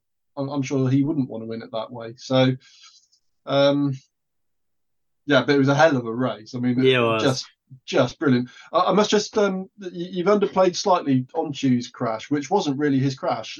I mean, it was Rueda that lost control and bashed into him and knocked him off. So under the circumstances, to finish 11th or whatever it was I suppose not a bad well, it was a bad outcome, but at least he rescued some points. But it's really screwed him up in the championship now. He can't win now. He's 51 behind. Yeah. The only reason I thought that I would take maybe Sasaki is I'm not so sure the Honda's going to fit that well at Valencia. I could see just all the KTM clones being ahead of Massia easily. Yeah, I was thinking of it more from the point of view, if you put, based on form, and I can only ever go on form really, if you put them both in a sort of a last lap battle, assuming that it's good conditions, and Valencia may well not be. I mean, if it's wet, I would probably then start to favour Sasaki more than Massia. But it's a lottery, you know. If Valencia is wet and cold, there's going to be a lottery anyway, because tyres will be a nightmare in terms of heat. All sorts of shenanigans could go on there. But in a straight fight, my point was I think probably Massia is the more aggressive of the two. Yeah. But it's impossible to say. It is. It's just utter speculation, really. Yep. All right. Well, let's go to Moto 2 quickly. As quickly as possible. We'll get it over as quickly as possible. yeah, right. Basically, in the Moto 2 second qualifying, Aldiger just threw down a lap that was just literally wicked. I mean, he had a lap that just no one was going to touch at all. A couple other people got their laps kind of taken care of because of crashes and yellow flags and stuff like that. And it was sort of a free-for-all, but Aldiger was just head and shoulders above everybody else. It was Aldiger, Vietti, Gonzalez, Canet, Ramirez, then Acosta, Arbolino right there in seventh, Dixon, Chantra, and Roberts. There's your top 10 out of qualifying. What we need to understand going into the race is that it doesn't matter where Arbolino finishes. As long as Pedro Acosta finishes in the top four, it's his title. That's the simplest math going into this. So we get into this Moto 3 race on Sunday. Basically, Gonzalez gets a whole shot to start it off. But then he's out wide at 2, and he's trying to come back. I guess between 1 and 2, he's trying to come back to the racing line, which would be Ryder's right. And lo and behold, there's somebody there, and that's Aldiger. Gonzalez bumps into it with the bike leaned over pretty far. It kind of picks the front end up. He loses it. He crashes in front of the entire pack. Hold your breath time. Yes, that was a big hold your breath moment. Credit to where credit is due. Arbolino basically stopped to not hit Gonzalez. What's funny is Gonzalez is kind of sliding on his butt with him looking in the direction of the race. Like he's looking towards turn 2. He senses Arbolino there and picks his arm up so Arbolino can kind of go through. And then he looks around. Everybody else has missed him, and now he's there. Thank goodness that when that Gonzalez and his bike went right or left, because most people were to the right to set up for that turn. So everybody Yeah. was able to miss him. It was hold your breath time. Thank goodness that was there. But that meant Arbolino was well down the pack. Now, let's just call it what it is. Gonzalez at that point was gone. Goodbye. Hello. It was hello, goodbye. He was out. Or Aldegar, you mean? Aldegar was. Darn it. Sorry. Aldegar was gone. Sorry. So he was gone. Acosta kind of slid into second place. Nothing changes in this whole race. It stays that way. It was a boring race because nothing really happens. I was a bit upset that you really didn't get to see Agura come charging through the pack because Agura, although Agura qualified well down and he was making it up, but it was a good battle there. It was an Arbolino watch for me. I was trying to figure out where he was going to finish off or whatever. But basically, Arbolino was like with nine laps to go. Arbolino was like 13th, and then by then it was all over. And basically the race finishes with Aldegar on the podium on first. Acosta gets second, which gives him the world championship title. He is your world champion. Ramirez on the American Racers has a great race to get on the podium. You kind of spoke about that in the first part of the show. Then it's Agura, Dixon, Chantra, Lowe's, Roberts, Arenas. Arbolino got 10th. Baltus, Alcoba, Esserg, Salach, and Foggia for the last point. I don't know. What do you want to talk about there, Rich? Because it was a dull Moto2 race. Yeah, it was really, really tedious. Again, because I didn't get up in the middle of the night to watch it, I watched it on catch up on Sunday morning, my time. And again, I've written fast forward button is being used quite a bit here. There was quite a high attrition rate, it must be said. I mean, a lot of riders went down. We lost Garcia, Nazani went down, Canet went down, Vietti went down. So there was a lot of crashes, but it was all kind of people just crashing on their own. It was a lot of weird front enders again. Whether tyre pressures were perhaps becoming a bit of an issue, I don't know. Obviously, it's a different tyre brand. Don't know. Nothing extraordinary going on with the weather compared to a normal Sepang kind of condition. So a little bit hard to understand what that was. The one thing that did stick in my craw a little bit, and I kind of understand why they do it, but again, this is where the picture-in-picture thing ought to be more heavily used, and that is, although it probably wasn't as close as I thought it was going to be, Agura was closing in, or had been closing on Gonzalez for that last podium place. And on the last lap, we pretty much followed Pedro Acosta around, who was on his own. Okay, it was the last lap, before he won the Moto2 Championship. So I understood that. But we were missing a piece of racing in a race that didn't have a lot of racing to enjoy. So it seemed to me that they should have put, Acosta trundling around on his own, down in a box in the bottom right or something, where, you could watch that if that was of any interest, which I can't see why it would have been particularly. And instead focused on, whether or not Agura was going to get Mano Gonzalez. Oh, sorry, or was it? No, sorry, not Gonzalez. It was Marcos Ramirez. I'm doing it now because Gonzalez went down at the turn one, didn't he? So no, it's Marcos Ramirez on the American racing team, as we were talking about earlier on. That was a very, very, very strong ride by him. A great result to get third. And Agura looked like he was going to pinch it, but he didn't in the end. So yeah, other than that, not really much to say. Did you see Acosta throwing up? Yeah, I was wondering if he was throwing. Was he throwing up or not? I thought he was throwing up, but I don't know if he really was or if it was. I'm pretty sure he was. Yeah. I mean, that is anybody that's been to Sepang, and I've been several times, not to the race, but I've been there on work in the past. I mean, like all of that part of the world, it is ferociously hot and humid. So to ride a bike under that much physical and mental pressure with that title on the line, I mean, it was never really in much doubt that Acosta was going to win the championship, but you still got to get the bike across the line and score the points that you need. So, and it's been a big year for the lad. A lot of pressure. He's going up to MotoGP, so you can understand how it all suddenly came to a fore for him. And he was pretty ill, I think. He looked quite understandably dehydrated when he was having his little kind of out on track celebration stuff. He had to get a bottle of water down him, if you remember, because he was coughing up a bit there as well. So, but took it all on the chin, didn't he? He still chatted away to Simon Crafar in Parc Ferme, even though he kept retching. So, yeah, bit of a superstar, that boy. He might do well. Yeah, he's got potential. It's going to be really fascinating to see how he adapts to the GP bike. I mean, people have drawn parallels, of course, between him and say Rossi. 1 year to learn, 1 year to win the title. Mhm. I'm sure we'll see. I'm not suggesting that he'll win the MotoGP Championship in 2025, but then again, he's on a KTM, which is not far off being the best bike. So Yep. it could happen. It could happen. He's the youngest Moto2 world champion, replacing one Marc Marquez.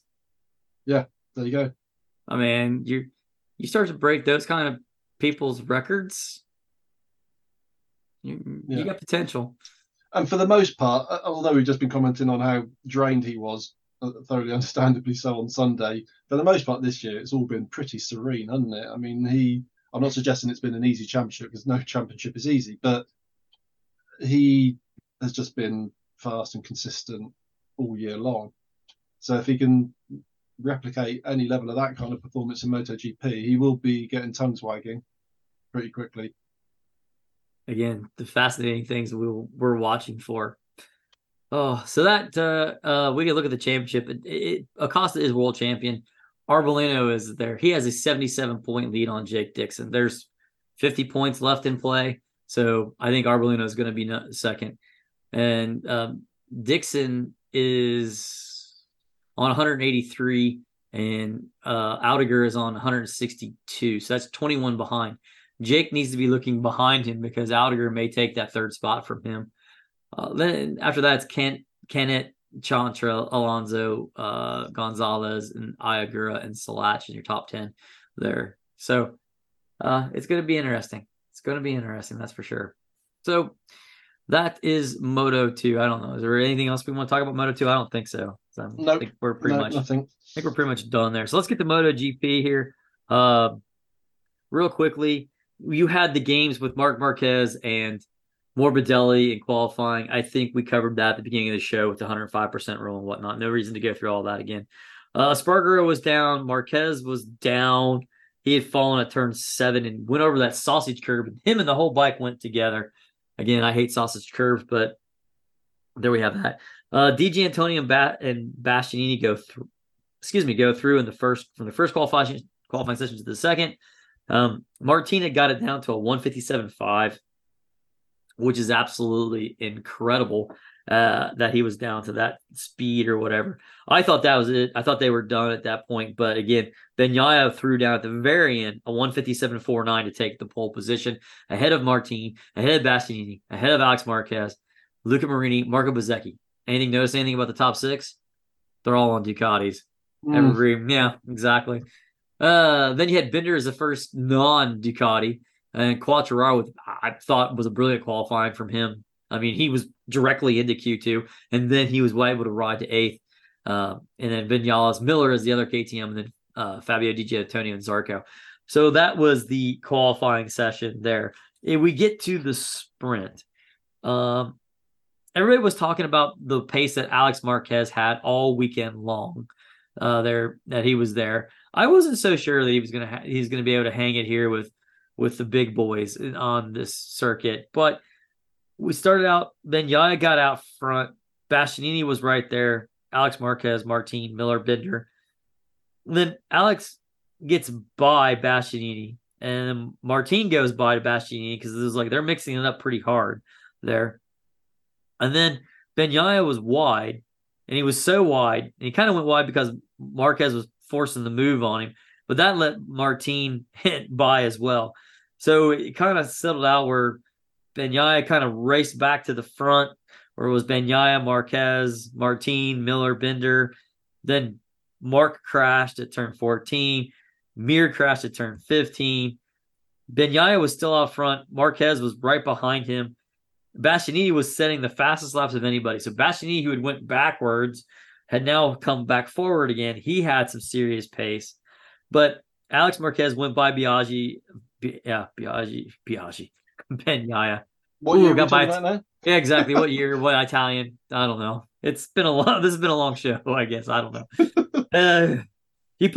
I scribble off BAG there, and so my mind just went to Biaggi. That's how I do it. The glory days. Yeah, the glory days. Yeah, I'm stuck back in 1994 or 5. Anyway, finally Martin got by Bagnaia as well. Bagnaia had something that was on the right fairing. I don't know if it was like a part of a plastic bag or something that was over there. I don't know if that was affecting his handling or if it was affecting his top speed, but like he got that on the bike and then he sort of went backwards. Yeah, he did. It Yeah, was just I'm piece like of paper or something. It was. yeah, it was very, very odd that that they had caught something. I mean, what it reminded me of was like a lunch bag that one of the marshals may have had in a corner that the wind blew out to the track. I'm not Yeah. saying the corner workers had anything to do with this, people. I'm just making an analogy. I have utmost respect for all the corner workers because I mean they got to stand out there in the heat the whole time. Oh, there's a nightmare place to be a marshal. Yeah, God, well, they don't earn every penny that they make because they don't make any money. I mean, they're just doing it, For because they're fun. They love the great sport. people. Yeah. Yeah. The other thought I had about what it was that flew up was I wondered if it was a kind of a delaminated bit of paint from one of the curbs because it kind of looked as if it was breaking off bit by bit. So I don't know, Good thought. I don't know. because in a climate like that, stuff does delaminate because it's so hot. The temperature swings there are so enormous, and the amount of moisture that's around obviously is colossal. So another thought, but who knows? But it must have. Whether he would have even seen it, I don't know, because it was kind of like probably just about out of his eye line, I would have thought, but it must have affected the bike a little bit. I think it did in some way, but who knows? But while we're trying to figure out what was going on there, Marquez was gone. And Marquez would win the sprint race. He was followed by Martin Bagnaia. Bastianini, who got to Bagnaia and promptly stopped. It was almost too obvious, right? Yeah. It seemed like There's a lot going on. There was a lot there. There was a lot going on in those couple of moments there. Like, I'm not going to pass him because the other guy is ahead. So I'm not going to put myself in this spot. I'm going to play the consummate teammate because I would really like to ride the red bike next year and not the purple and white bike next year. So I think there's some of that going on. But Bastianini was probably going to win, I think. I don't know if he would have caught Marquez, but I think he would have caught Martin as well and been second. That was my theory on there. But all respect, Marquez won another sprint race. He won at Silverstone, I think, in a sprint. Yeah. Martin was second. Bagnaia, Bastianini, Binder, Miller, Bezzecchi, Zarco, Marini, and Vinales. There's your top 10 out of the sprint. And that was down to 8 points or something like that, I think, at that time. I don't remember. I did write 11. it down. It was 11? 11. Okay. 11. So it was 11 points separating us. Now, we would go to the race on Sunday, and this was going to be a race of front and rear tire management. The front row, everybody on the front row went with the medium. I like, okay, this is going to be interesting because we're going to have like this thought about who is on what tire, and maybe there's a long game here because this is 20 laps around this place. Martin got a hole shot, but he went very deep into turn one. That pushed him wide. Bastianini, Alex Marquez, sorry, not Mark, and Bagnaia kind of went by. Even Bezzecchi got by to put Martin back, and then Quartararo was there. Bastianini was in front of Alex. They were pulling away. Bagnaia was next and third. Martin was there. Now, Martin tried to go by Bagnaia at turn 14, but Bagnaia went right back underneath of him. Martin tried again to get past Bagnaia, but it was a good ding-dong battle where every time Martin got by, Bagnaia got the elbows back out, and Bagnaia went right back in front of him again. And basically, with 15 laps to go, the race was decided. What you saw was what you got. And I think you probably used the fast forward button there for a while too, didn't you, Rich? Because I watched it on replay too. It was obvious, as you say, Jim, that front tire pressure was the thing that I know we're running long already, but we're going to have to talk about this rule because it is, as things stand at the moment, and this is not the first race where this has been an issue. It's certainly the worst, I would say, this year. People can't afford to get on the wrong side of that rule at the minute because there's a lot to lose.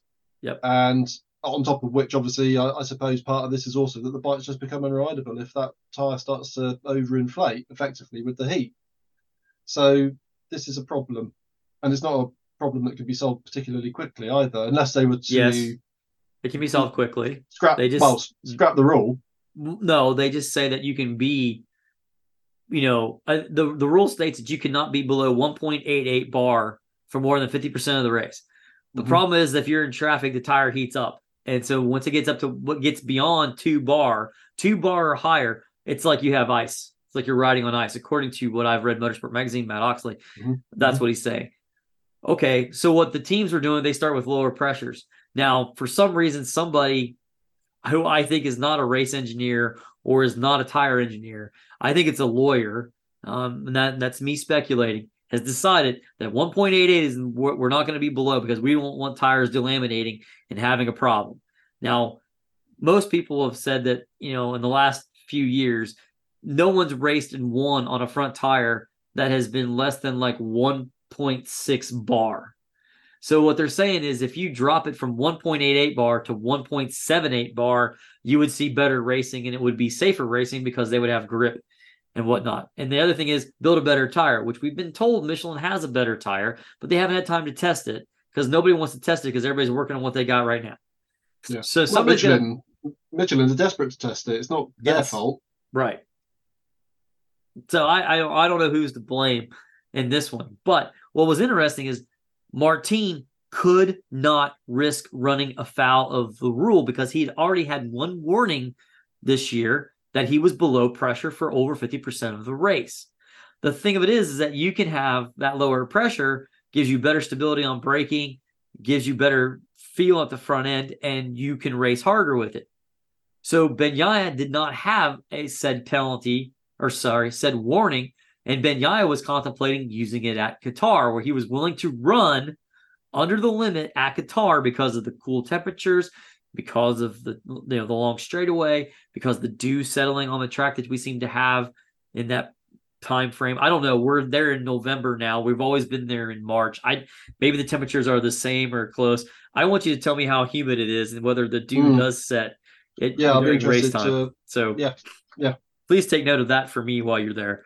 But the thing is that Martin could not attack Bagnaia because he said I was on ice. So he had to ride home behind Bagnaia. Bagnaia, who's wanting to save this one Joker card, if you will, for his time at Qatar, he gets told, nope, you were underneath for 50% of this race. You now have a warning. So the next time you're under, whether it's Martin or Bagnaia, you get a 3-second penalty, 3-second time penalty. There's some time penalty involved. Right. Yeah, I must admit, I don't know. There is a time penalty involved if you're that way. Now, next year, it's going to be even worse because there's no warnings. There's no time penalty. It's instant disqualification. Ugh. You talk about crummy racing that's going to show up here. It's terrible. All over this rules. So the only good thing I can say about this is now what would have been an advantage to Bagnaia has been stricken because he has been given a warning as well. So at least the two guys who are going to fight for this title have the same problem. Neither one of them can afford to literally be under on their tire pressure. Yeah, yeah. But I mean, come back to the problem, Jim, though, which is, and Aleix Espargaro, I think, said that rule is destroying the racing at the moment. I think that was pretty much exactly what he said. And I think on the evidence of Sunday, you'd have to conclude that he's right. Yep. Whether there's, I was trying to think back to, previous races in Sepang in MotoGP, and it's not a track that necessarily comes to the front of your mind for classic races. It's true in MotoGP, but that was a particularly boring affair in the main race on Sunday, wasn't it? I mean, the front four guys who we got to see pretty much all race long, all just sort of separated by 2 to 3 seconds by the time the race settled in, and nobody seemingly able or willing to do anything much about it. So, I mean, it suggests to me that rule needs to be modified. I mean, I understand why they don't want people running the tyres way under pressure compared to what Michelin would want them to be running at. But I have to say, have we ever seen like major problems with tyres before with people running them at lower pressures? Well, we had the one rear tire that delaminated years ago in Malaysia. And I think that was I want to say that was a Bridgestone that did, because it was on the back of an Aprilia. I can't remember who it was. I could. They were. I think it was back in the CRT day. Okay, I don't even remember that, to be honest. But It was no, it was in testing. It was in testing in Malaysia, like in February, and it was Okay. and it was it's not Alvaro Bautista, but the guy's name had to be Bass. Loris Bass had a tire delamitate. Okay. Delamitate. Good grief. Delaminate it, not delamitate it. I'm making it worse as we go here. But Yeah. I think it was Loris Bass. It was somebody had a problem with a tire. That's the only one I can think of. And I think it's a shame because we're get robbed here of a really good championship battle because both these guys could not afford to have a 3-second penalty in there. So you can basically, I think you're going to see Qatar is going to be something really weird where the two title contenders are going to be fifth and sixth or fourth and fifth. They're not going to be the guys racing at the front because they can't afford to. Yeah. They're literally going to have to start with 1.7 bar or something and pray that the temperature goes up. And if it's cold and they're not going to get that, then they're probably going to have to run it like, 7, 8, 1.8 bar and, get the temperature in it that way. I mean, it's kind of ridiculous. And I think you have to blame the powers that be, Dorna or somebody, because Michelin's said they've got a different tire that they want to test. They haven't been able to test it because none of the teams want to test it. Yeah, because the teams are too busy testing what they need in what is a unbelievably small amount of testing that they're allowed to do now with their race riders, which is the only quality testing really you're going to get. So, I mean, I lament the fact that there's so little testing. I get it on cost grounds and stuff, but it hasn't. The cost ground argument doesn't seem to apply when they keep adding more races to the calendar every year. So, although okay, I get that generates revenue as well, but this it's a solvable problem, but the reason I said it's not going to be one that's solved quickly is because of this issue around Michelin bringing the new front tire in, which is presumably being or has been designed for some time to address these increased loads, increased temperatures that are coming about with the modern generation of MotoGP bike, which has developed a lot in the last 3 or 4 seasons. Let's be honest, and the tire hasn't really had a chance in terms of its construction to keep a pace with that, and we're starting to really bang into the rough end of that stick now. So yeah, but like you said, Jim, I mean, they could alter that pressure limit, I suppose, and that might well be just enough to keep the wolf from the door until this new tire does come along. But whether that will happen, of course, is a wholly different discussion. But again, I'll try and grab an idea from, I don't know, Simon Crafar or one of the pundits that I bump into inevitably during the weekend and see what they got to say about it. Yep.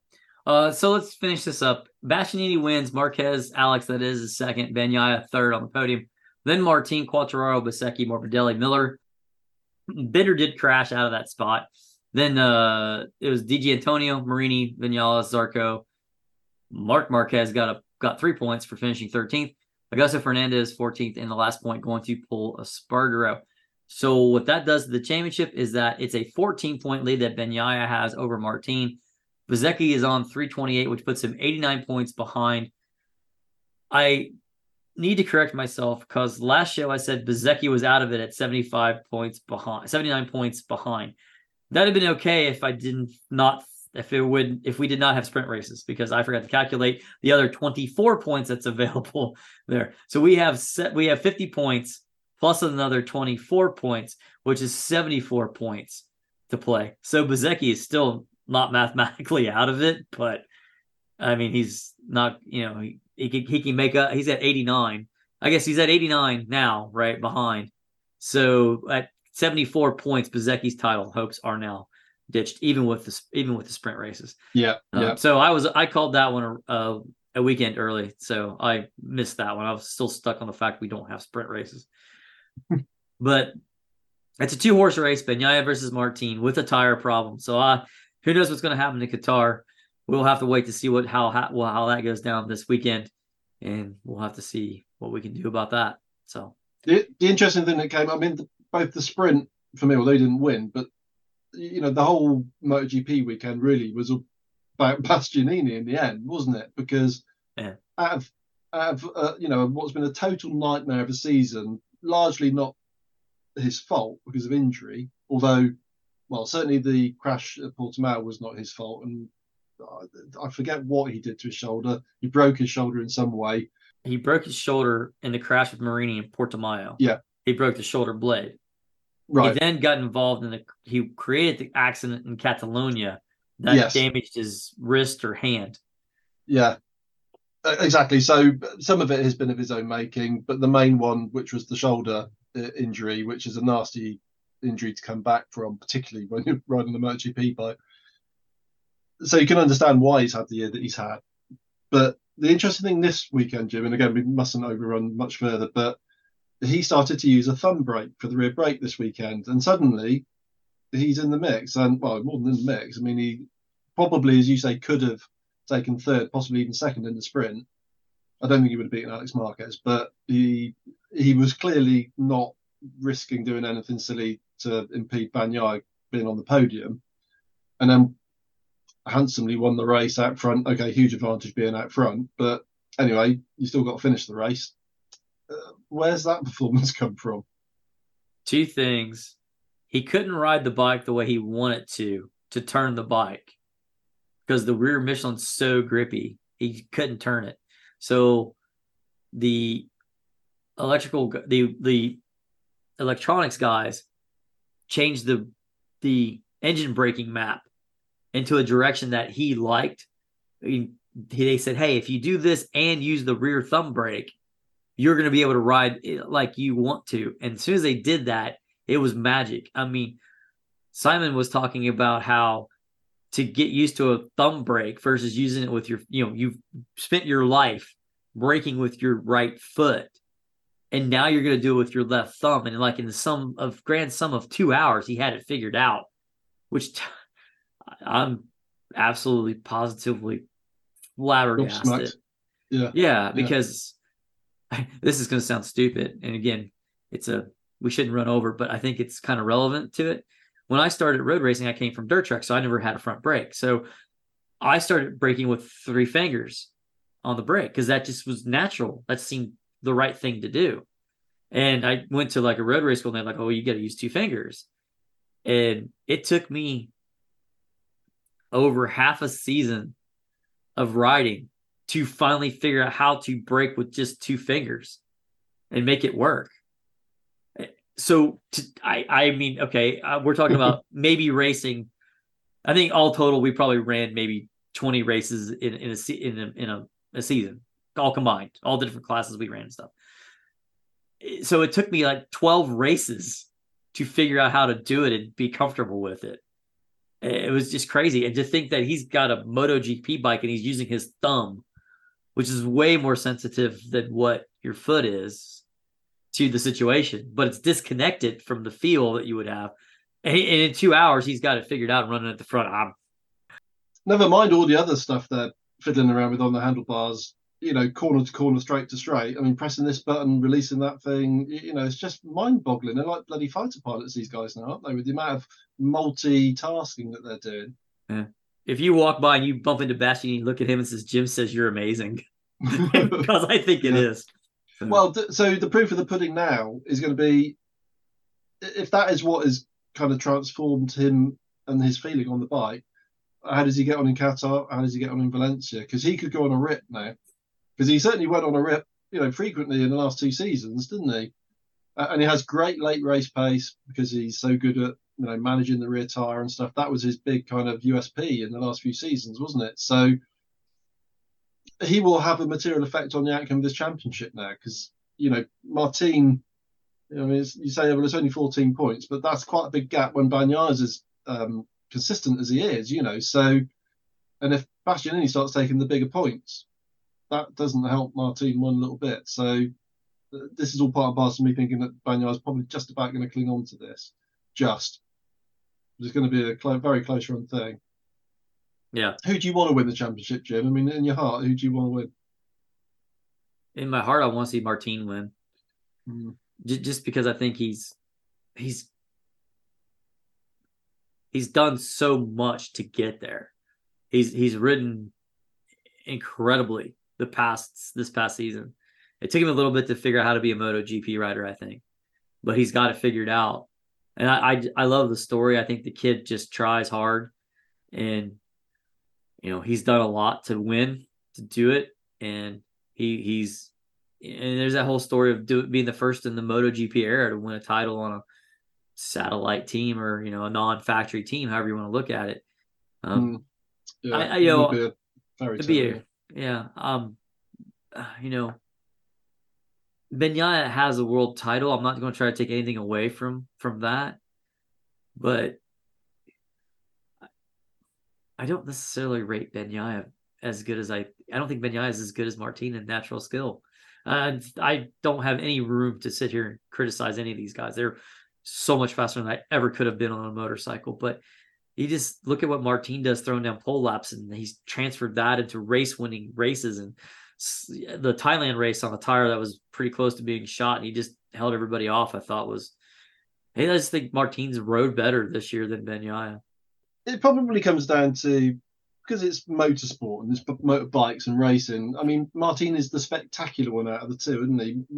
Bagnaia is just much more controlled and a little bit. I would never use the word boring because if you stand trackside and watch any of these guys, that's the very last word that you would ever apply. But he's quite sort of methodical in the way that he goes about stuff, isn't he? Although, in fairness to him, I mean, he put down a great pole lap on the weekend and Martin crashed. So that's the yin and the yang between them, isn't it? Really, they are really very, very different characters. And don't forget, they were teammates at Pramac, weren't they, for a season or two? I kind of tend to forget that. So they kind of come up through the similar path, and that might be partly what's fueled the real fire in the belly of Martin this year to sort of say, "I'll show you, Ducati." So this intervention, let's call it, by Bastianini coming back to him, is incredibly well timed, and you do wonder how much of a coincidence that is. If Ducati said to him, "Look, your ride's under pressure.